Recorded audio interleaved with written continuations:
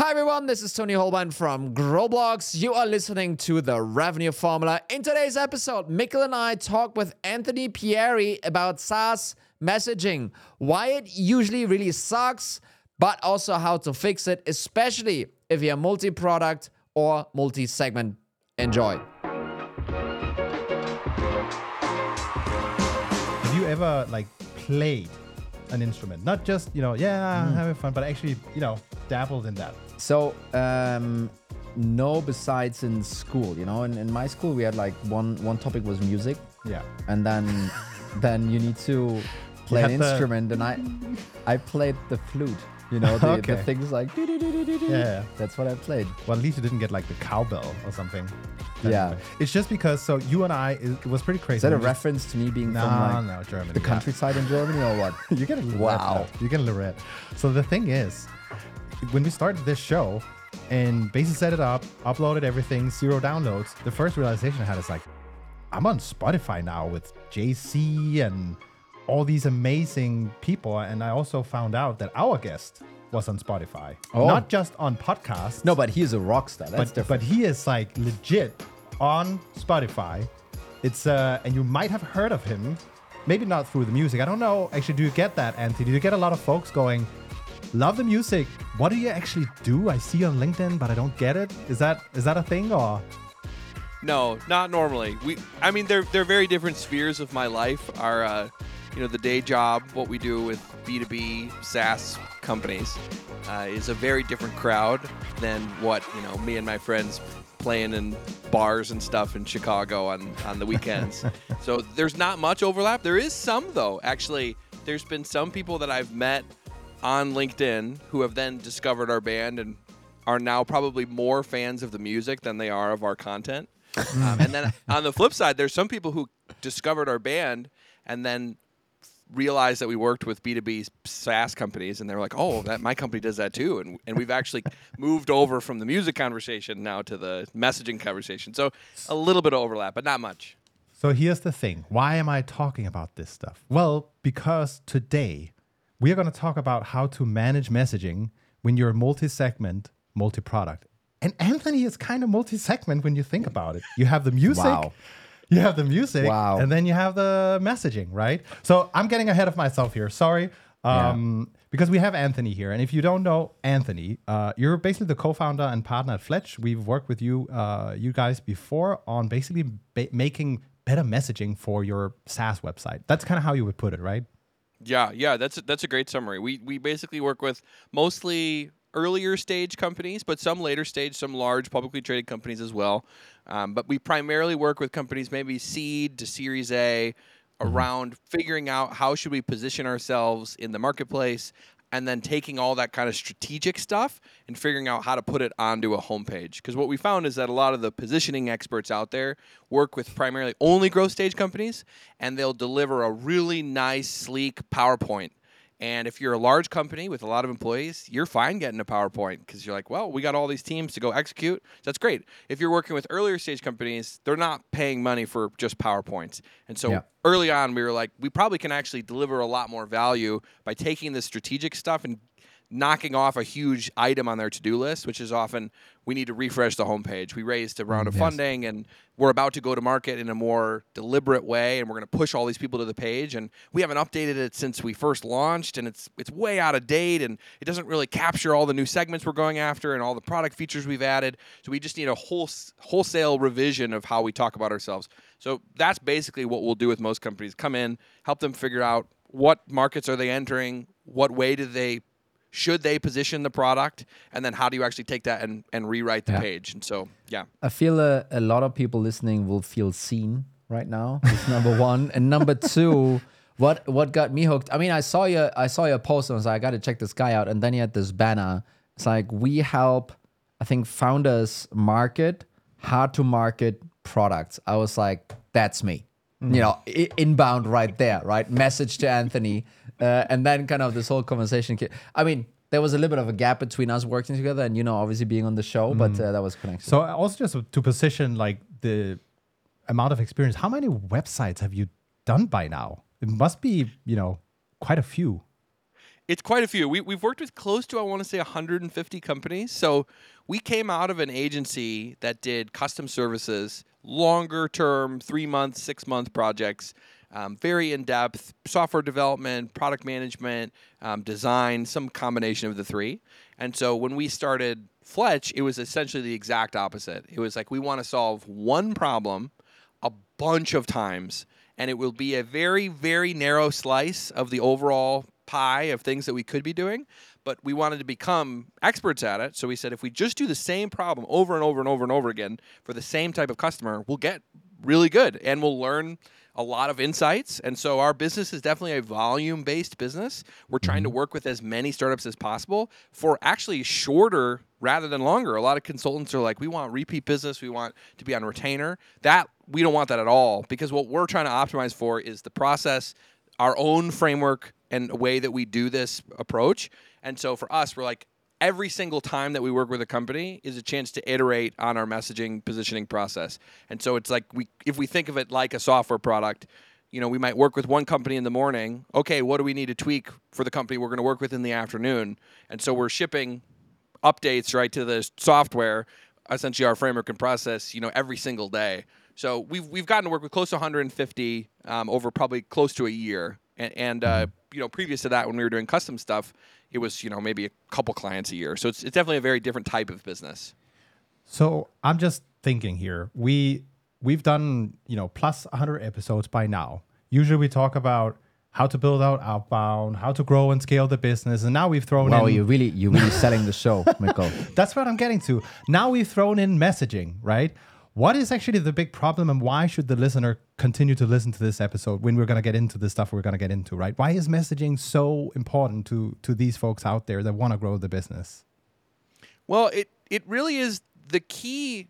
I've heard someone use the description of sales that they're like the connectors of supply and demand. Like salespeople are the connecting tissue that runs all economies of the world. It's the thing that's bringing everyone together to make commerce happen, to make the economies move. And so just if you broaden that out from sales to broader go-to-market, this connective tissue, everyone's looking for product market fit. Now there's go-to-market fit, all sorts of different phrases. But what actually is being said at every one of those touch points across the whole funnel, from sales to, or for marketing to sales to customer success, every single sentence that you utter is essentially messaging, and how you phrase it, not like at a copywriting level, but more like what problems do you actually talk about, let's say in your outbound emails, or what problems do you talk about when you're talking to a SVP at an enterprise company. It's all going to change based on who you're talking to and how you're repositioning the product throughout the different life cycle for all the different stakeholders. So the positioning and the messaging is essentially like that language level of what types of things do we want to communicate to whom at each stage of the go-to-market journey to make it so that we actually close as many sales as possible. So for us, we're like, you can have the greatest process across every single part of your go-to-market, but if the messaging is off in any of those individual channels or assets or anything you're creating, it doesn't really matter. So the difference between us, right, and a copywriter is a copywriter could look at a landing page template. There's a million templates out there of like how to write a homepage or how to write a cold email. The copywriter will just ask, okay, well, this is this person. Which problem do you want me to talk about? Because at this part of the framework, it says talk about the problem we solve. Well, which one should we talk about?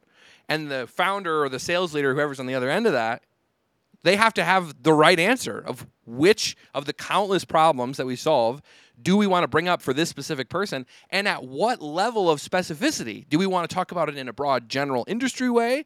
Do we want to go hyper-specific to like a day-to-day problem? Well, maybe if they're enterprise, they care more about the big picture stuff. And so there's a million variations, and to us, we saw a big problem where people had all these great processes and functions, but everything was breaking down at literally like which problem are you talking about? Which features are you talking about? How are you explaining the benefits of those features? And people do it in all sorts of wonky ways, which we think is slowing down. Like a big reason of why we think so many startups fail is they can't get the messaging right even if they have a great product and a great market, the connective tissue, if it's broken, right, they could have an awesome sales process. The sequence is set up perfectly in, Apollo or whatever system you're using. But if the actual messages themselves, it's like the reason why when you get cold emails, they're all so irrelevant.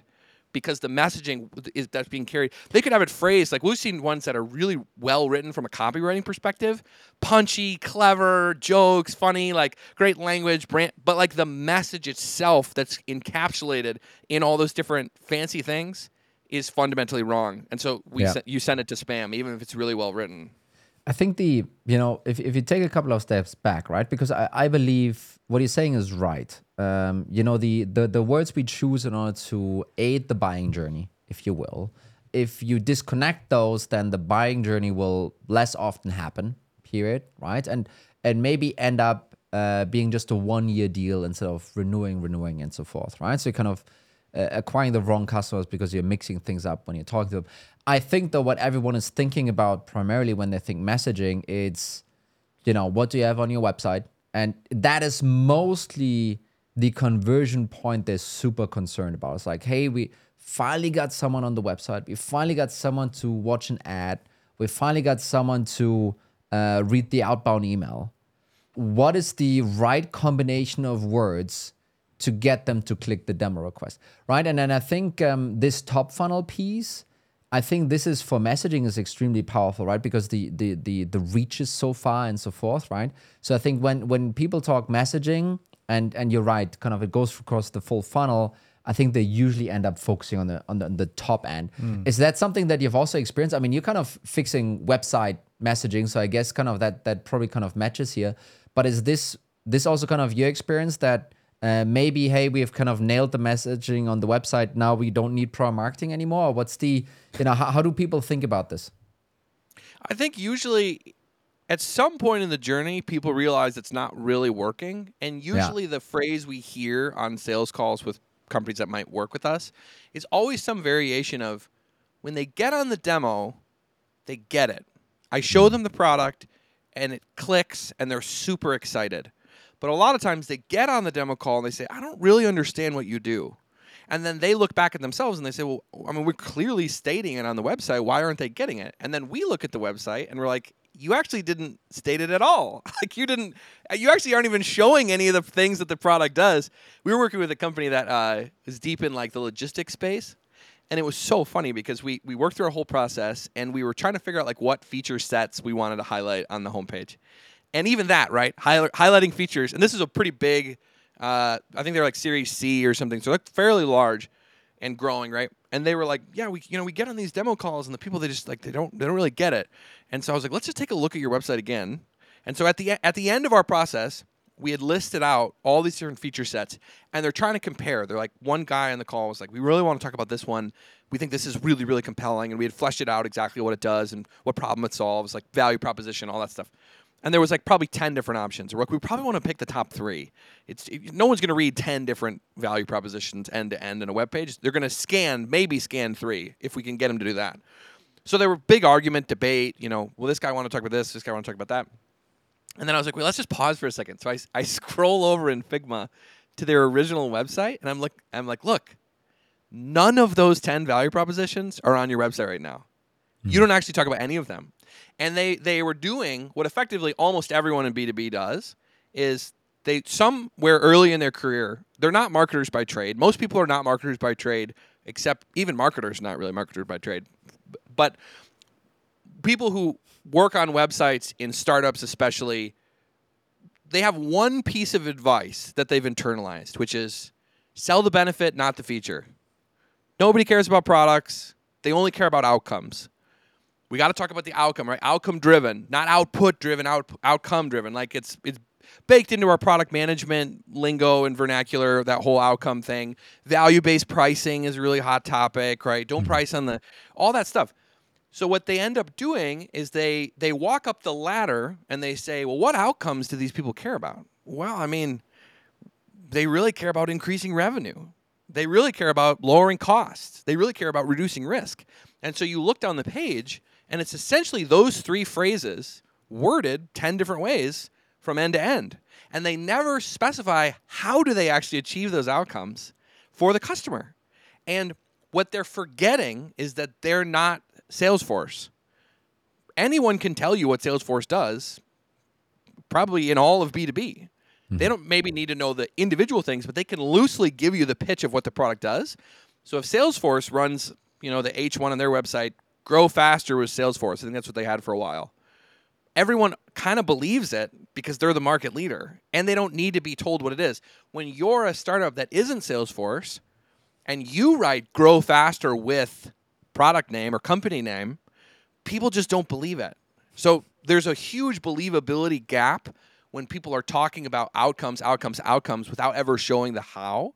And so we end up with these pages that effectively don't say anything. They only talk about outcomes. And the even funnier part is that most people, if you ask, what's the biggest problem with messaging in B2B? People would say, oh, everyone just feature dumps. They just talk about, and I always challenge and I say, find me one B2B homepage that feature dumps. And because people comment this on my LinkedIn posts every day. And I'm like, I actually think that might have been a problem 20 years ago. I don't think it's a problem anymore. I think we have a new problem, which is the opposite. No features at all. And then no one has been able to come back with, look at this website. All they do is talk about too many features. Nobody talks about any features at all. So I think it's so funny with the Salesforce example, because I've found myself as a marketer in this situation where you look at this aspirational company. Intercom is probably the most classic of them all. And you go, look how great it is. We should just, do like them. And then you realize, you start the exercise and start thinking about it. It's like, well, our business is kind of different. We can't do it the same way.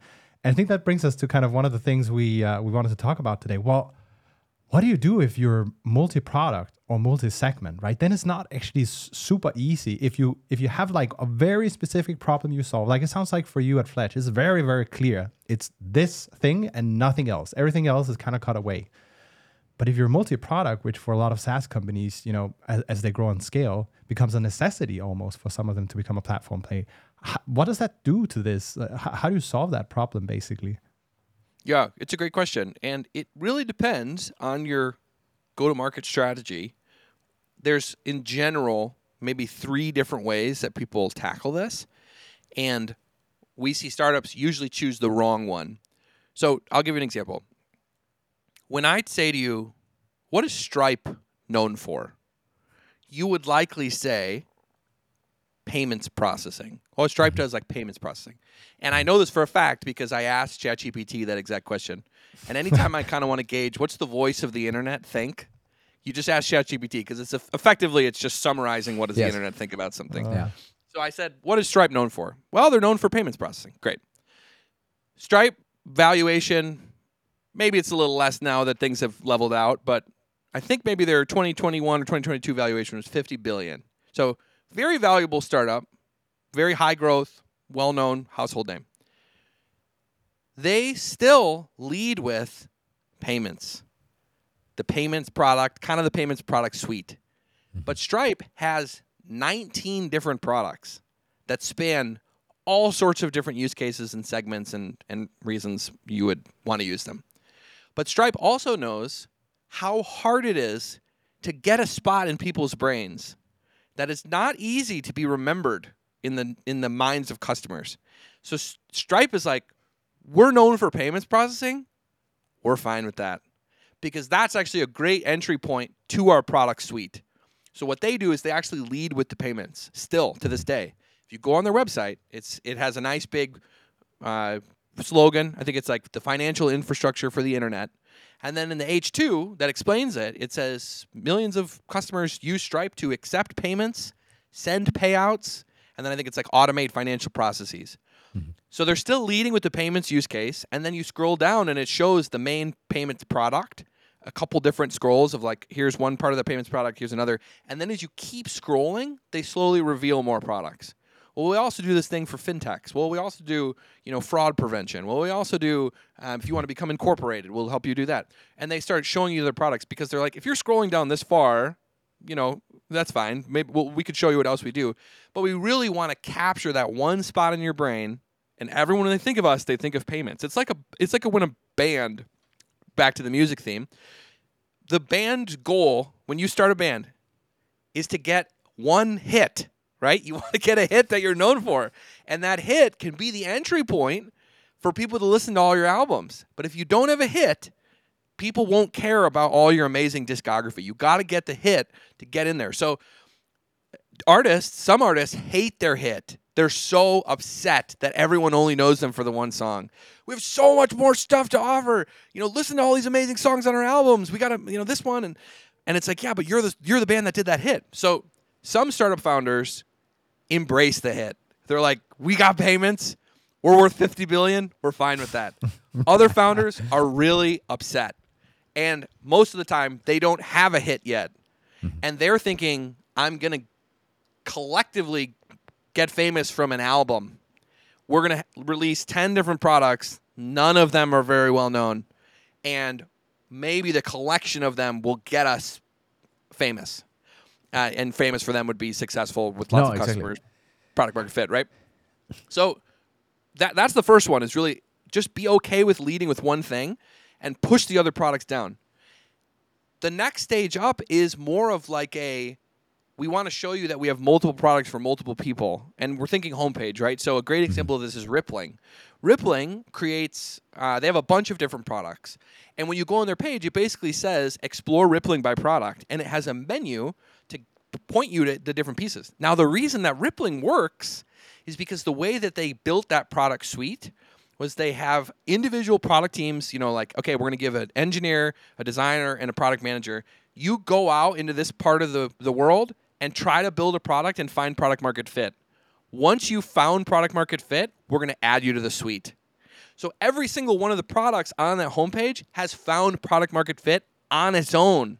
And so the likelihood that someone coming to the homepage looking for any one of those is pretty high. So for them, we're just going to use this page as what we call like a channel changer, which is really like, we'll just help you find the right product. And you can go to that page, and then when you get on the page, it gets hyper-specific, and it basically does all the same stuff we would do on our page, Fletch, but for the specific landing page of the product, right? Each product page becomes like its own homepage. So the channel changer route is like the next step over.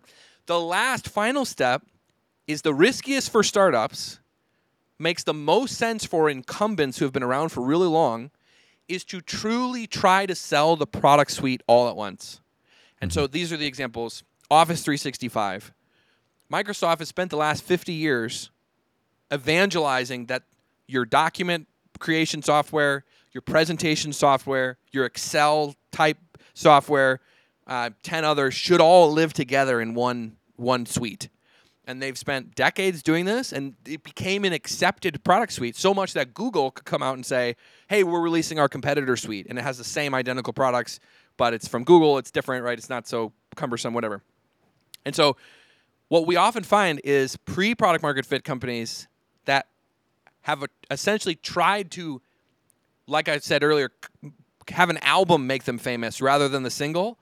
They try to do the Microsoft strategy. They try to sell the whole platform, the whole product suite all at once, when no one really cares about any of the individual solutions. And so that last method works if you're the market leader and there is a big demand for the suite of products. It's super, super dangerous for anyone else to try to bundle them all together. But that's often the most common thing we see startups are doing. I'm not sure kind of how you're gonna answer this now, but I think there's something to the different products. I think that you laid this out beautifully. That makes total sense. One issue that I experienced in a previous company, we were an SMB vendor, and management wanted to go up market, right? And you think about the people who land on your website and so forth, right? And when you think about segmentation and kind of that changing, how do you deal with that? How do you deal with messaging that, works perfectly for the SMB, but then someone says, hey, we need to go up market. How would that, impact your website? So I have a pretty strong take on this. I think that if you're using your website at all, so if we're talking SMB, mostly these are small annual contract value, and these are usually a more PLG approach that like an SMB can get 5 licenses of HubSpot, just by going on the website. They don't necessarily have to talk to a salesperson. In my opinion, if a large portion of your go-to-market is devoted to SMB, PLG, self-serve, that has to take precedence on the homepage. Because the flip side is if you make the homepage for your enterprise buyer, all you're doing is cutting off the PLG angle. Because for PLG, the homepage is likely the salesperson, right? Like it's going to be the thing that convinced them to click the demo, right? That and everything up funnel all in your marketing and stuff that's driving them there. But it's the main conversion point for people who are coming in through the PLG door. So if you want to have PLG as a growth lever, great. The decision's made for you. You have to put it on the homepage. And you can look at company after company that have done this, right? This is not a hidden thing. It's the reason why Loom, Calendly, Asana, I think, and some of these I'd have to go back and look and see if they've changed it. Most of the companies that have a PLG arm that's really strong, they've got a little button up at the top that says enterprise. And they're like, we know if you're here for the enterprise, don't read this page. Read this page. And they put it primarily, visible up in the nav bar. If you scroll down far enough through the PLG angle, they might have a big full section that says, looking for enterprise? Click here. Because those two messages can't live next to each other. They just can't. And I personally think that for the most part, having a more director level end user message on the homepage is better even for the enterprise companies, especially if you're not Salesforce. If you're anyone who's trying to get known for something, you actually have to tell them the thing that you want to be known for. And it's not going to be, we're known for increasing revenue, right? Like when you say Stripe's known for payments processing, you're not like, oh, Stripe's known for revenue increasing, right? Like no companies own business growth. Even Salesforce, you're like, what's Salesforce known for? Business growth. No, they're known for CRM. Right? And you can go down the list of every company imaginable, and for the most part, the vast majority of them will be known for like the product category that they're in or the use case that they solve. Like Calendly, what are they for? Well, they help you schedule meetings, whatever. But so in general, I still think even with the enterprise, if you write the page more about what the product actually does and for whom, it will help even the enterprise deals close better, because those decision makers in the enterprise who are going to buy the software, like be the ones who sign the check, or not the physical check at this point probably, right? But the purchase order or whatever, those people are not scanning websites, right? That final sign-off person is not shopping like on a, Tinder feed, like swiping left and right on homepages, right? They're just not doing it. They get brought in from the people who are lower down. So long answer to your question, I still think everyone benefits when you share more what the product is and does from a perspective of like, at least a manager or a director level, not like a SVP, CEO level for the most part. Yeah. So totally agree with that. And again, right, it's what you're saying. It's like, hey, make your websites a little bit more boring, right? Less so high flying, more like what it actually is, and talk to the people that are not high up the chain. Talk to the people that are probably going to research, do the research, do the footwork, actually going to read what you've written, because the CRO CEO won't, right? But then, especially early stage, it does clash with, and I think you have a couple of really cool LinkedIn pieces on this, and I feel so seen when I read those. It does clash with the founder and the visionary and the CEO being like, what do you mean this is for taking videos? No, Loom, we are democratizing whatever we're doing, right? It's like, how does that actually work out, right? Kind of how do you square that circle? Do you just go to the CEO and say like, stop it, and this is what we're doing, or kind of how do you deal with that conundrum? And let's just imagine the person in this scenario is a German founder. That would help me out a lot. I love it. I'm not sure where this is going, Mikkel, but anyway, yes, please. We tried to win that argument with clients before they ever actually reach out to us, which is why we post on LinkedIn the way that we do. Like one of the standard messages now we send people, and I don't send it to everyone. If I get a hint that the founder I'm dealing with who wants to work with us is like, I'm the big visionary, and I'm just getting a sense they're not going to like what we tell them to do, I actually send them a LinkedIn post that I wrote and say, before we decide to work together, you need to read this, and you need to be not only okay with it, you need to embrace it. So tell me if you're not okay with it, then we should probably not continue. And the first line of the post says, if you're struggling to get good product marketing and messaging as a founder, there's only one place that you should look to find the source of the problem: the mirror. And I basically say, you are the problem. The reason your company cannot get messaging right is 100% your fault. And it comes from a good place. It's because you want to be this giant company, which is great. That's what's going to get this thing off the ground. You need the vision. But there's two ends of a spectrum. There's the founder's vision, and then there's good product marketing, and they're opposite ends of the spectrum. Yeah. They're almost never the same thing. Because talking about the next 5 years, all the industries you're going to dominate, your product roadmap, all the things you're going to become, the way you're going to democratize, whatever, that is the opposite of good product marketing. Good product marketing is, what does the product do today? For whom? What problem does it solve? And especially if you're selling, like, you can find visionary customers who are really wanting a competitive edge, who will buy into your visionary message, but they are not the mainstream market. They're not even the early market. They're a tiny segment of crazy people who are looking for moonshot ideas to give their companies a competitive edge. And there's not many of them, not enough to make you a real company. And so those people will maybe buy into it, but the rest of the world is like, I'm trying to solve problems and avoid getting fired. Yeah. And I'm about to get fired because we have this problem in our company and we can't figure out how to solve it. And if you come along and say, hey, we actually solved that problem through these specific things that our product does, that's going to actually get you the meeting, not the other one. I think, and this is maybe a personal story from my side. So, I mean, when I was kind of in a capacity as a CRO, I didn't care much about messaging, by the way. It wasn't really my thing. Now, CEO, that changed it just a little bit. But I think what made, where it made click for me was actually when you think about what you're putting on the website, is that the same, are those the same words you're going to be putting in an outbound email? Not exactly, right? It's going to have the same core to it, but you're going to be talking about it in a different way. Are those the same words you're going to be putting on a LinkedIn ad or a Google ad or whatever you're going to do? No, but the core is very similar, right?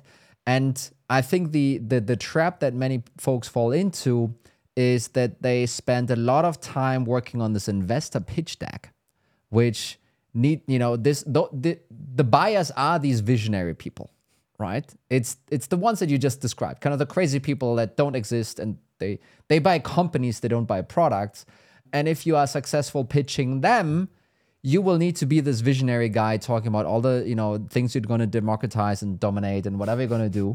But that, while that is true for your pitch deck, and while it might work, the same angle doesn't work on your website, albeit it could have the same core to it, right? So this context switching, I think it's really important. And I think what kind of helped me think through this was one of the things you were actually saying when we're kind of going through the process. Tony, who is actually going to be on this website? Who's actually going to read the whole thing? Who's actually going to scroll down? And the answer was very clear. Well, it's going to be a head of revenue operations, director of revenue operations, something like that. Okay, so it's not the visionary folks. It's not the other people. It's not the VP of sales. Is that specific persona, right? And using that in order to structure your messaging, again, it needs to be connected to the same thing in the end. Don't get me wrong. But I think that helped at least me kind of to wrestle through this. But hey, it needs to be the same area because it actually doesn't. Yeah, I think you nailed it, right? Thinking about who's actually going to read the website is a lot of times the thing that cuts through the clutter. Like with founders especially, I'm like, do you think, like if especially if they're like, we want to sell into the enterprise, and they're like, well, ultimately we got to sell to the CFO or the CRO or whoever it is, and I'm like, okay, so how many of those C-suite are there in an enterprise company?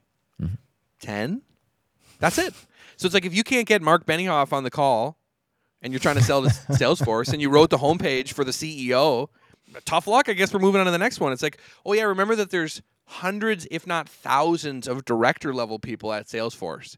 And if you think your software could be used by Salesforce, you have thousands of opportunities to sell into them.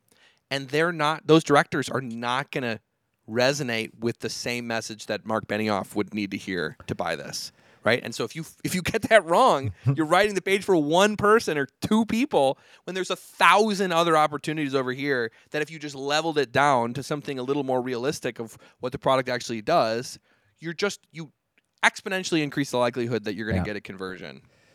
So moving kind of a little bit ahead here. So we talked about the website and kind of what it needs to be tailored for. And you have as a tons of expertise in that specific area. But also in your intro, you talked about the full funnel, right? How all this messaging needs to percolate down the funnel, throughout the funnel. Trickle, waterfall. I don't know. I'm just using some fancy English words here.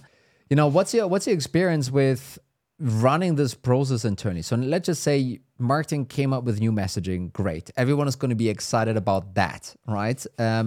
How do you make sure that your sales reps adopting it, that your CS reps are adopting it, that it's being used in collateral that's going out, that etc. Kind of how do you make this massive change happen in this organization? And it might be different scales of it, right? If you have a smaller team, 20, 30, 40, 50 people, it's a different challenge than even 250 people or 1,000 people.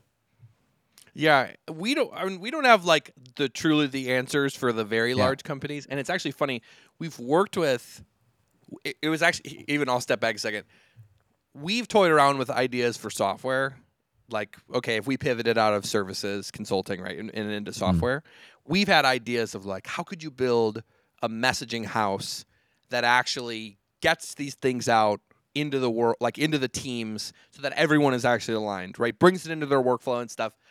And because right now the answer is you spend all this time with marketing or whoever, they come up with this whole positioning, this messaging, value propositions, and it lives in a 50-page Google Doc that nobody reads. And they send it out, sales is like, okay, what do you want me to do with this, right? Like I'm using my pitch deck, it's working.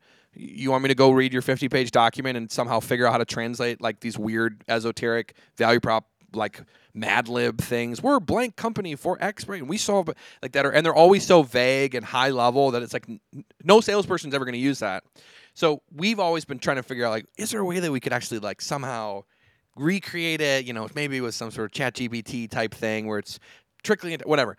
And we've actually worked with, I think, 2 different startups trying to build this product. So this is a very real problem, and I don't know if we're going to be the ones to solve it, but someone will solve that problem maybe of like, how do you align higher up in the company the types of messages you want, and then how do you have that actually trickle down or percolate into each of the things? We haven't solved that problem. We don't.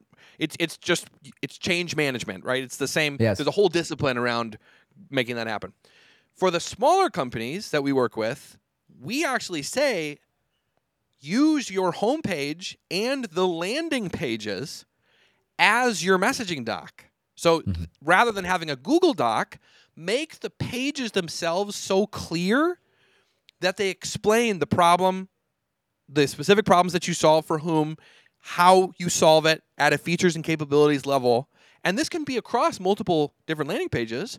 But the difference is that when a salesperson is using this in their workflow, they're not going into a weird pre-translated set of messaging where they have to essentially do the translation themselves of taking it from the weird Google Doc, putting it into the asset that they understand.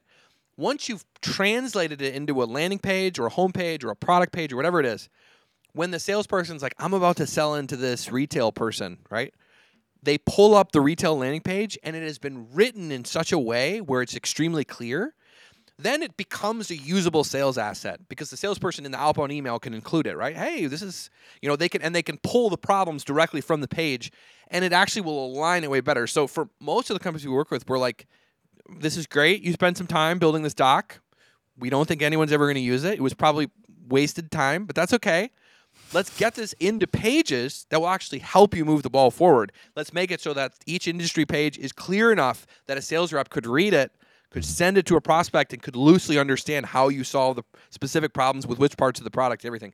And then at the homepage level, right, the high-level positioning of the company, if you have multiple products, whatever, it should be clear enough that any of your employees can just say, well, what do we do? How do we explain ourselves? I'll just look at our website. The vast majority of B2B homepages are not up to task. Yeah. Employees can look at it, prospective employees can look at it, and customers can look at it. And nobody has any idea what the company does. So it's like, make your website public assets, the source of truth for everyone, and everything gets a lot more easier because it's just so much easier to type the company name in the website for a sales rep than it is to go navigate the endless folder structure of a marketing team's Google Drive filled with, 20 different revisions of everything. I love this. This is basically kind of the reality check test right? Kind of this is where product marketing actually needs to go towards in order for people then to use it after the fact. So I kind of love this approach. I think Andy Raskin, he's kind of a little bit more, I'm not sure, kind of, you do know him. His test is sales stack, right? Kind of let's create a sales stack and see if people are using it. I think you're coming at it from the exact or similar angle, but the exact right conclusion of like, hey, it should actually be the website and kind of, living up to that reality check. I think we have kind of time for just one last question. Not the longest thing, but I also know once you're going to start this exercise, and you kind of mentioned it, you also have to be clear on what are the use cases and then the features you want to highlight. And I can also just see a lot of folks struggling with that, even internally. Is it all the same? It's all the same, right? Whether they have too many or but picking the right one. How, like, if there's a listener out there right now sitting there like, okay, I get it, buy into it. We have the shuffle, I think you call it. We can do that, but we still kind of have to pick some of the use cases. What would your advice be to kind of land on something to get going? So I'm rereading, and I know you said don't make not necessarily a long answer, but this this might be a longer answer. But this has been the biggest eye-opening thing for me and my partner Robert recently. So I want to I'll try to keep it quick, but I've been rereading Crossing the Chasm by Jeffrey Moore, and I feel like it's a very often quoted book. The concept of it is brought up a lot in especially marketing circles.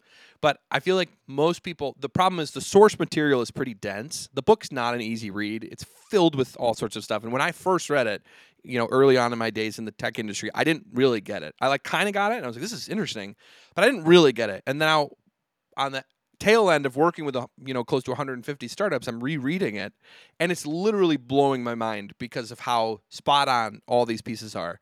And he's a big proponent, as we are, and we kind of came to it from first principles, seeing it on the ground, and I'm reading his approach, and he's been doing it for 30 years, and he's saying very similar stuff to us, but it's a lot more eloquent and deeper and stuff.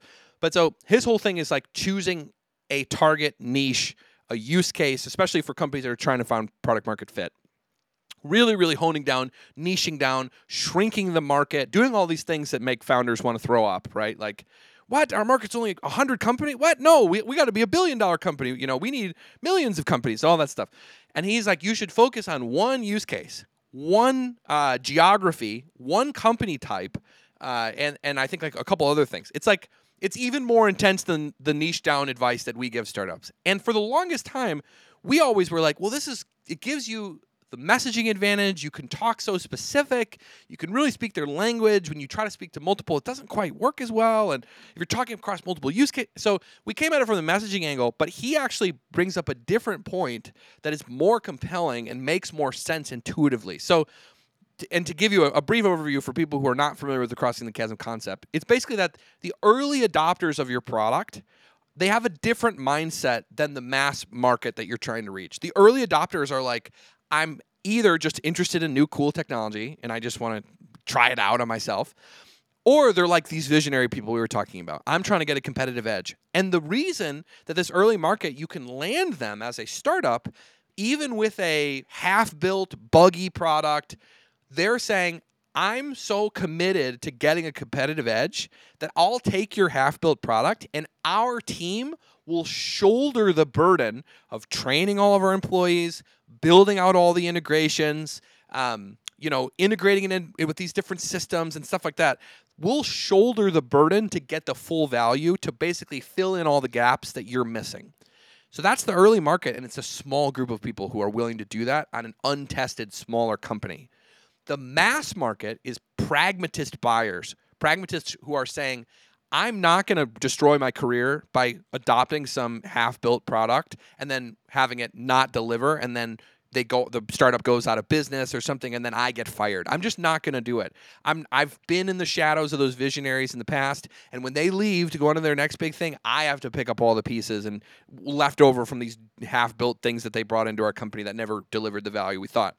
So the pragmatists are like, I need your product to be done. I need it to be all the features and capabilities that you're saying, but I actually need all the ancillary stuff too. I need you to have in-depth documentation, in-depth training materials. if there's parts of our business that it needs to work with, you need to have those integrations already created. If there's partners in our ecosystem that need to be involved, you need to have pre-built all those things. So like the difference between, they call it the generic product, which is the software itself, and the whole product, which is the software plus all the ancillary service related things. And the point that he's making is that to get the pragmatists to buy it, you have to shoulder the burden of all that other stuff. And the problem is, if you try to shoulder that burden for multiple different use cases, for multiple different segments, your company won't be able to do it, because each different segment has such bespoke needs that will not be applicable to the other ones. So he gives this example of this company that was selling Wi-Fi routers in like the early 2000s, when everything was, wired network. Cisco was the big player they were going against. And so the reason that picking a specific use case in a beachhead segment is so important is because to get the pragmatists to buy into it, you have to do all that extra stuff. So they picked colleges and universities as their first beachhead, which if you're a founder and you're selling Wi-Fi routers, you're like, my TAM is the whole world. Everyone needs Wi-Fi routers, right? I should go after it. But they said, no. What we need to do is get traction in the early days. So they shrunk the TAM to like however many universities there are in the US. And what they said was, we will deliver the whole product. And the universities had a laundry list of things that they needed before they were going to adopt this. And those things that they needed were not shared by the other segments, right? The financial services companies, they had their own set of things they wanted. The, manufacturing companies, they had their own thing. But they built out the whole product just for colleges. And within a year, I think they had gotten 50% of the market share of all colleges in the US. For a smaller startup, that's a good chunk of change. And they went from being a no-name person to a player, because what happens is, with this tight use case-based niche or customer segment-based niche, right, all those people talk to each other. So these different college people were meeting, presidents were having dinners with each other and getting together for community stuff. And they're like, oh, we just got all these Wi-Fi routers, and we're moving off the wired network. They're like, well, what did you do about your the grading system that connect? Well, actually, they solved that for us. Well, how did you get all these wireless access points into the dorm? Well, they came in and installed it for us. So they basically, the word of mouth, because it's a tight-knit community of a couple hundred or thousand schools, it just snowballed, and they became this market leader. And now you have the revenue from selling, let's say, 1,000 routers to one school across 50% of all universities. Now you actually have some power and bandwidth to start adding on additional use cases and segments. When you're a tiny little scrappy startup, you couldn't have done that. And the same thing about choosing like a specific use case to focus on. The big incumbent players like Cisco, at the time, they're not going to spend all that time with colleges to do all the stuff for colleges. They're like, it's not worth it. We're a multi-billion-dollar company. We're across every continent, every whatever. So like the competitive advantage against the big players is the fact to do all this extra stuff for a specific segment to solve the end-to-end use case. So all of that is a preamble. Back to your initial question, how do you choose the use case? There isn't a formula, because if there was, whoever could crack that formula would be a billionaire, if not a trillionaire, because it would be solving innovation, right? Like, we've solved it. We know exactly. And so in the book that I'm rereading, right, he says the same stuff that we say, but puts it better than I do. Basically, he's saying it's a high-risk, low-data choice. And so you have to just accept that. You're talking about new markets that don't exist. So traditional TAM analysis, market segmentation is not really going to work to decide which use case. So you just have to accept it, and you have to use really your founder gut intuition to choose one of them. And then you just have to charge at it and say, in the next 3 to 6 months, can we land 5, 10 more customers in this specific segment around this one use case? And then use that as fuel, snowball, to grow and expand beyond that. So if I had the answer, I would tell you. The only answer I do know is not choosing a specific one is the wrong answer. Choosing 10 of them is the wrong answer. Choosing one of them is potentially the right answer, even if it's the wrong use case. That's it. I mean, we went through a ton here, and I'm happy to say that we're gonna actually write this up as a dedicated post on our Substack. That's it. So you can check that out on revenueletter.substack.com. And Anthony, thanks so much for joining us. It was a pleasure. Thanks for having me. It was super fun to be with you guys. Thanks, man, Nancy. This was great. Thanks.